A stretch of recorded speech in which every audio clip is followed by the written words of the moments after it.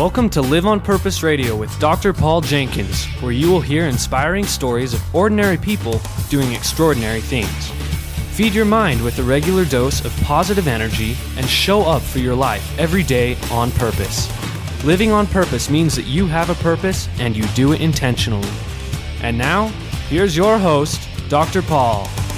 Hello, everybody. Welcome back to Live on Purpose Radio. This is Dr. Paul, the shrink who expands your life, with another episode of Live on Purpose Radio. Joining me today is author Sylvie Grayson.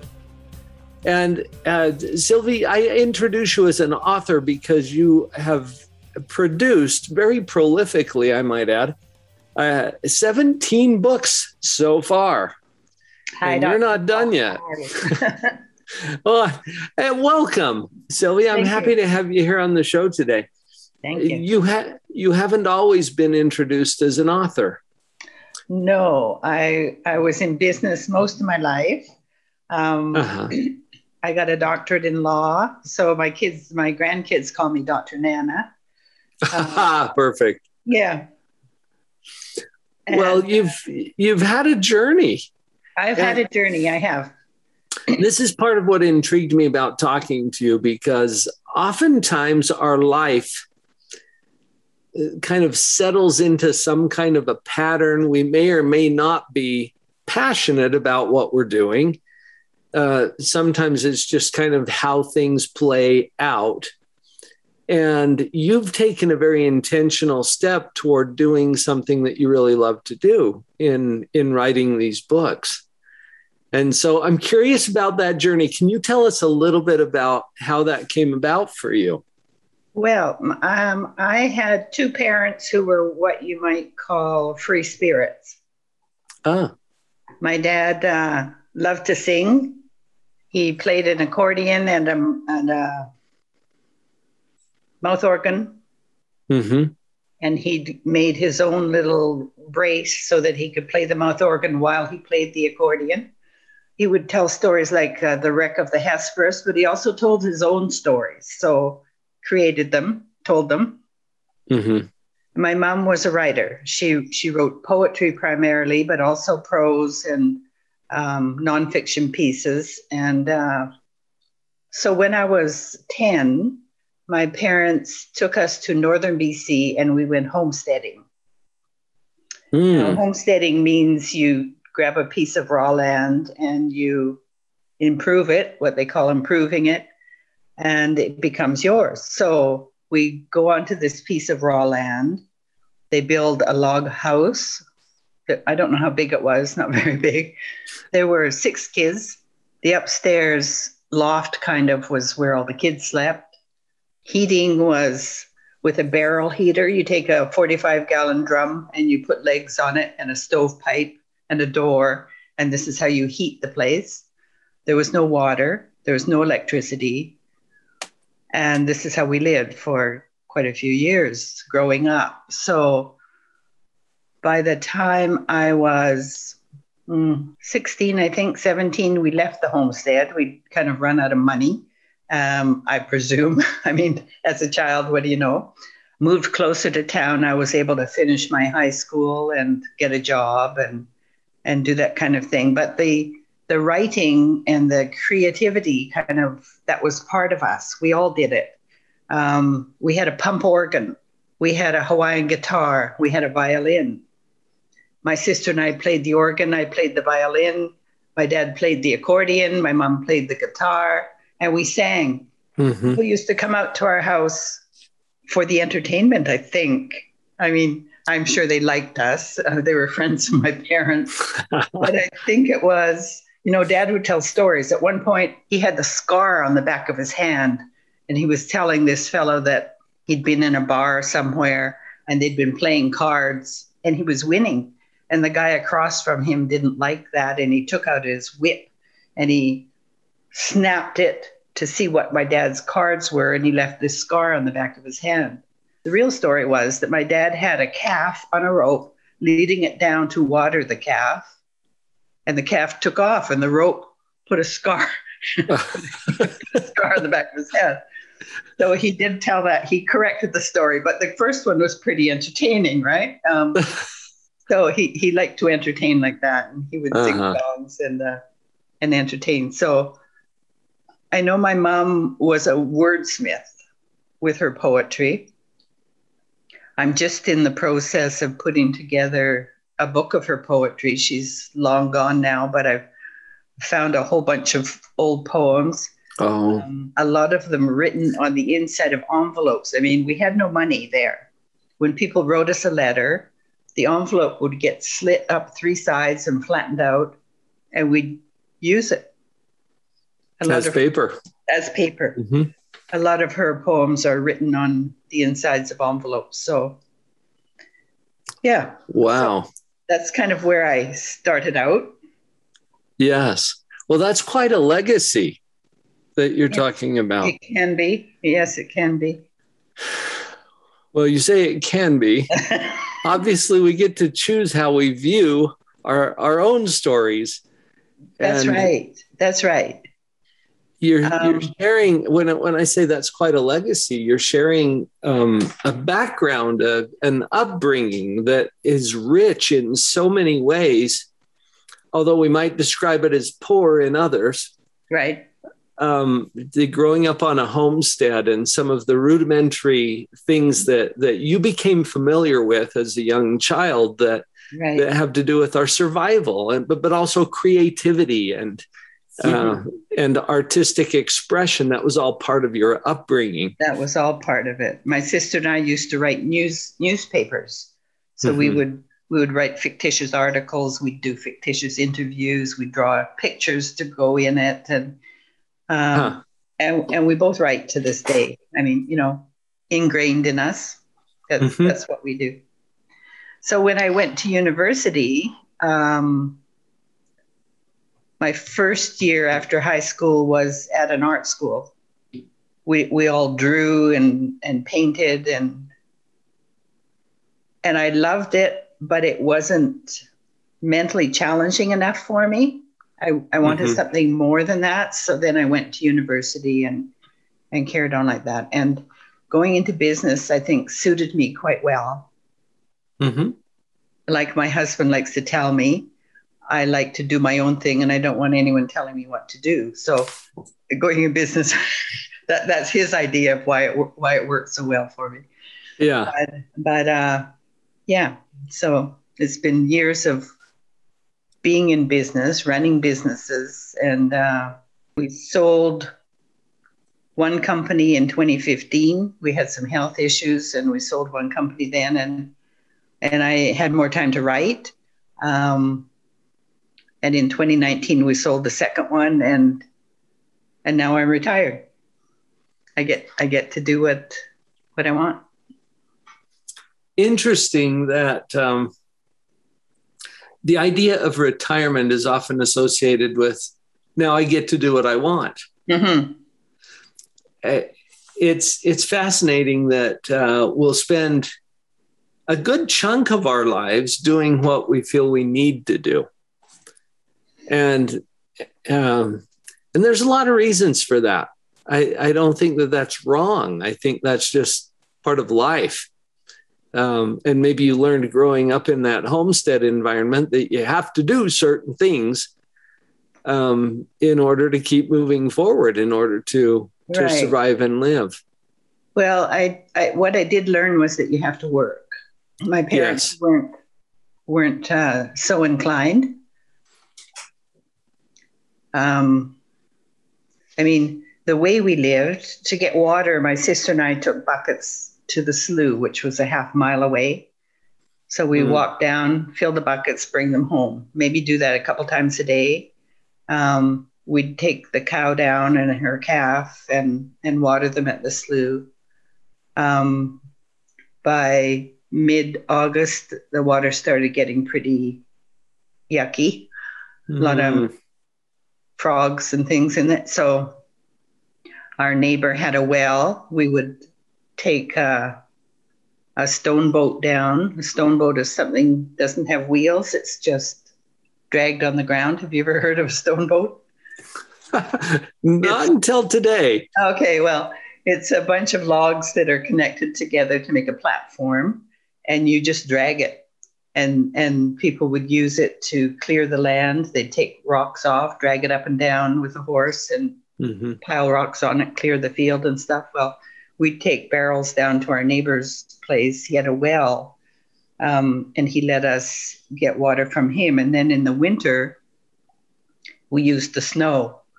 So we would fill a barrel full of snow, and as it melted, you fill it again until you've got a source of water. So it was a way to live without answering, I guess, to other people. I think that might be, I'm not sure why my dad was so dedicated to that, but I think it was that he didn't have to answer to other people. That might have been the appeal. Yeah. That might have been the appeal.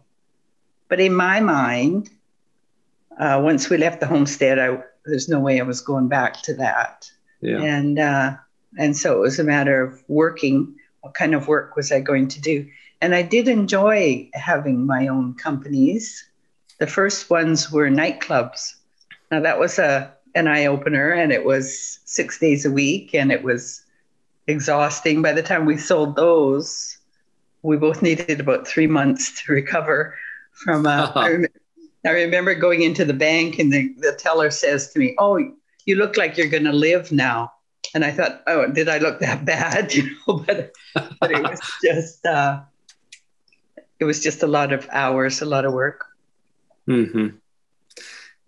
This principle, Sylvia, you've just identified one of the most important principles that I think we can latch onto as human beings. This principle of work. There's nothing that just magically appears out of nowhere. There are principles that bring these things about, and as we learn and apply that principle, we can get different outcomes. There's other principles too. And as we get into the second half of our conversation today, I'm curious to learn more about the intention that we can apply the work to, because that is what steers our efforts and our productivity. And I think you've had a lot of experience in different areas in doing that. So maybe we'll go that direction as we come back from this break. Folks, this is Sylvie Grayson at Live on Purpose Radio, and we'll be right back. Are you ready to take your positivity to a whole new level? I've been enjoying these conversations with my guests at Live on Purpose Radio. My own story about becoming more positive is something that I've shared in my book, Pathological Positivity. And right now, I'm giving the book away. You just pay for the shipping. Go to drpauljenkins.com, spelled with a DR, and click on the big orange button right there that will get you a free copy of my book. You pay the shipping, I'll pay for the book. Sound like a good deal? Power up your positivity and get ready to see phenomenal changes in your happiness, your relationships, your business, every aspect of life. Enjoy this free gift from me. drpauljenkins.com. And welcome back. Sylvie Grayson today at Live on Purpose Radio. Sylvie, I'm enjoying our conversation as I get to know you a little bit better. It puts some perspective on a few things. And as we were talking in the first half about the principle of work, and I suggested that maybe adding intention to that helps to steer our efforts in some direction. You learned at a young age that there's a lot of work that's required to maintain a living out on the homestead. Right. And you've probably discovered that there's a lot of work required to write a book. Writing a book is a lot of work. That's true. I've had a lot of people, I'd love to hear your thoughts about this. I've had a lot of people express to me, oh, I would really love to write a book. Okay, it's a dream that they have. And I've written a couple of books. I'm in a little different genre from the one that you write. Right. But the process is similar. And there's a lot of think about and even talk about. And at some point, there needs to be some actual writing. Yes. I'll just kind of open that up to you. I know you've had a couple of thoughts about that as I've introduced the topic. I think most people have a book in them or feel they have a book in them. Mm-hmm. I've been to lots of book marketing fairs and that kind of thing. And a lot of the people who approach the table are people who want to write a book. They have ambitions to write a book. Mm-hmm. Or they have written a book and don't know quite what to do with that book now that they have it. And I've told people, bring it, show it to me. Let me have a look and we'll see. But that hasn't happened. So maybe the book wasn't quite as finished as they thought. Not quite as written as they implied. Not quite as written. I do feel that writing is a very solitary affair. It's very hard to write in a group. So you're working by yourself. Mm-hmm. You're working for yourself as well. And maybe being a business person, I'm comfortable working for myself. That might be part of it. But a support group is really important. And when I finally had the time to write, I reached out to a number of writers groups around me, and then I started forming a critique group. And the first person who offered to join me already has 16 books out, and I was just starting on my second one, I think. And I kind of thought, why would she want to bother, right? I just thought she probably knows it all. Why? And I'm just, a neophyte here. But we had a group of about 6 people. And after working together for, 4 or 5 years, this same woman said, this is my main support. This is the most important kind of support and encouragement that I get is from this group of critique writers. So it's important to think about that, right? It's important to surround yourself with support, with help, with creative feedback, helpful feedback, because it's not all helpful. So you have to be careful with that, but it's really important on a writer's journey to have that kind of help. You mentioned the feedback, and some of it is helpful, some of it not so much. What have you found to be a useful approach for handling the less useful feedback? Because sometimes it comes in. And everybody has their own opinion. Our critique group just had a whole bunch of emails going around this fact. One of them said that they had a newsletter that they send out every couple of weeks, and she often includes a recipe in it.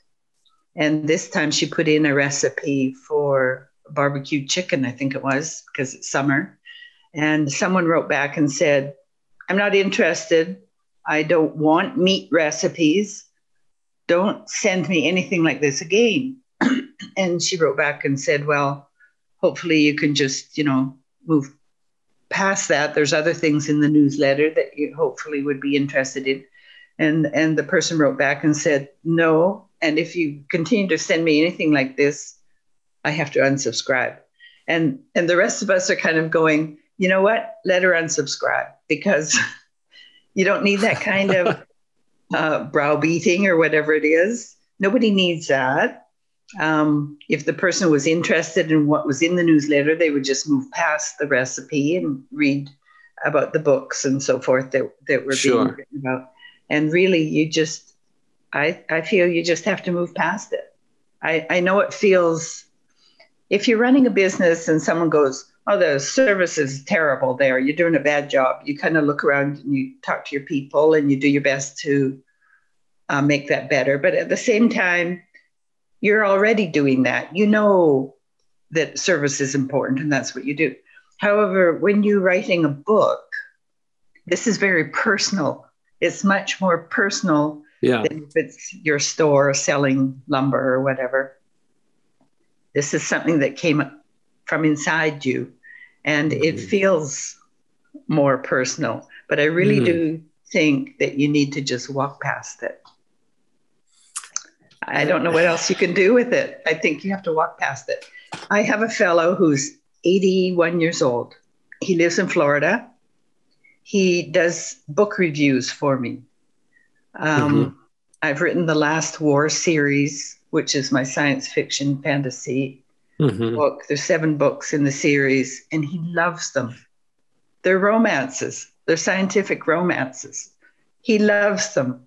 And he constantly gives me this wonderful feedback every time I produce one. Sometimes he'll say, have I been dropped from your list or something? I haven't seen anything. And I'll say, well, I've just been kind of sidetracked. Haven't got another book out yet, but it's coming, And then when he gets it, he gives me this fantastic review because he seriously loves my writing and he loves the stories. And I just cling to people like that. It's so wonderful to have that kind of response and that kind of support. It's, I don't know if the reviewers know how rewarding it is to get that kind of response. It's wonderful. That's your paycheck. Yes, it is. It really is. Really is. As you were talking about the less helpful feedback, I think there are a lot of folks out there who are not in our tribe. Now, when I say our tribe, I'm thinking about it in terms of how Seth Godin wrote about that in his book, Tribes. Yes. That there's a group of people out there who, like this man in Florida, was it? Who just loves what you do. Yeah. He loves it, and you love to do what you do for those who love what you do. That's kind of a sweet spot. Sure it is. And there are others who will find it in their heart somewhere to be critical without being helpfully critical. You mentioned service. If you're running a restaurant and someone says, that the service could use a little upgrade, then you look around and you say, okay, how can we upgrade our service? That's right. Because as you pointed out, you already know that that's important. Yeah.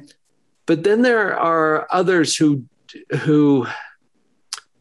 for whatever reasons, are looking for ways to cut you down.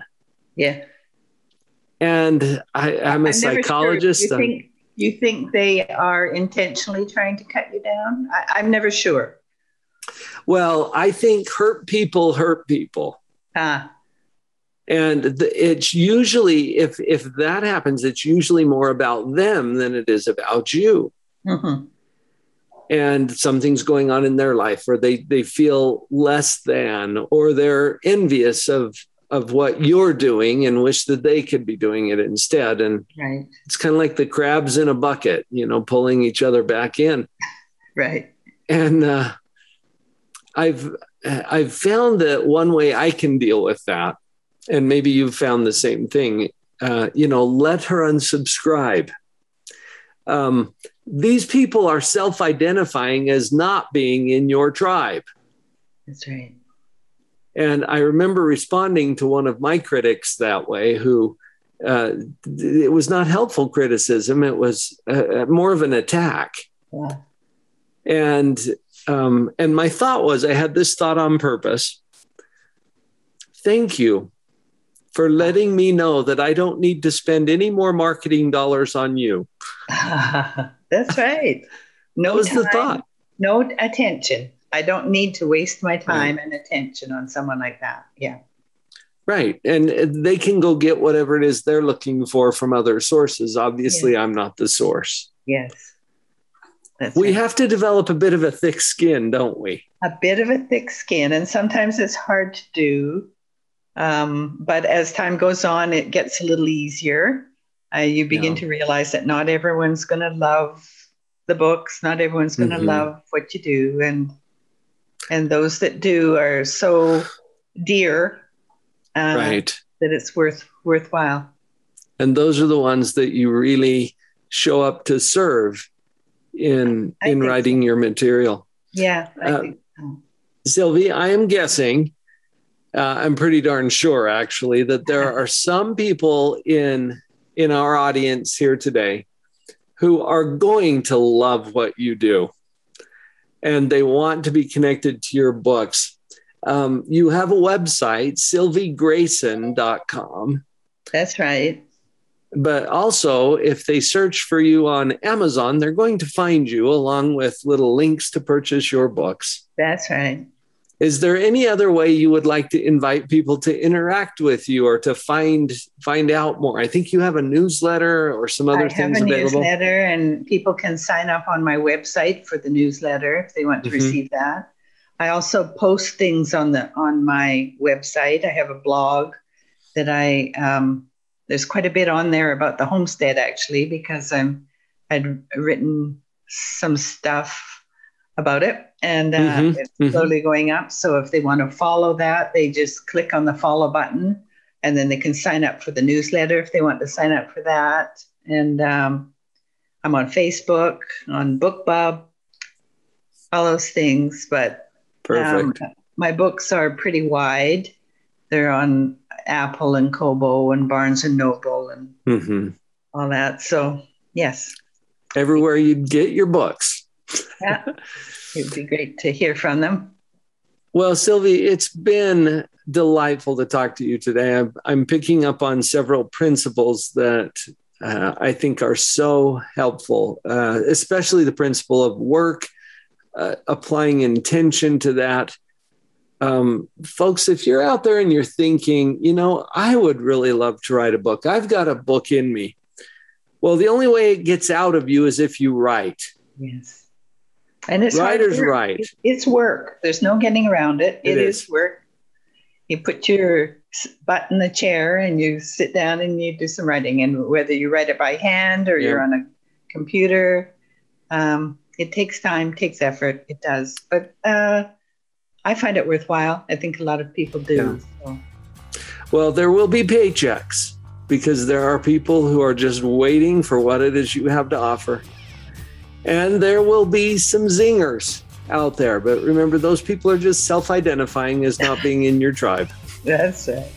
Thank you, Dr. Paul. Sylvie, thank you. It's been a pleasure talking with you here today. Folks, as you've listened and been inspired by what Sylvie has had to share today, find some way to apply that in your life, because now it's time to go live on purpose.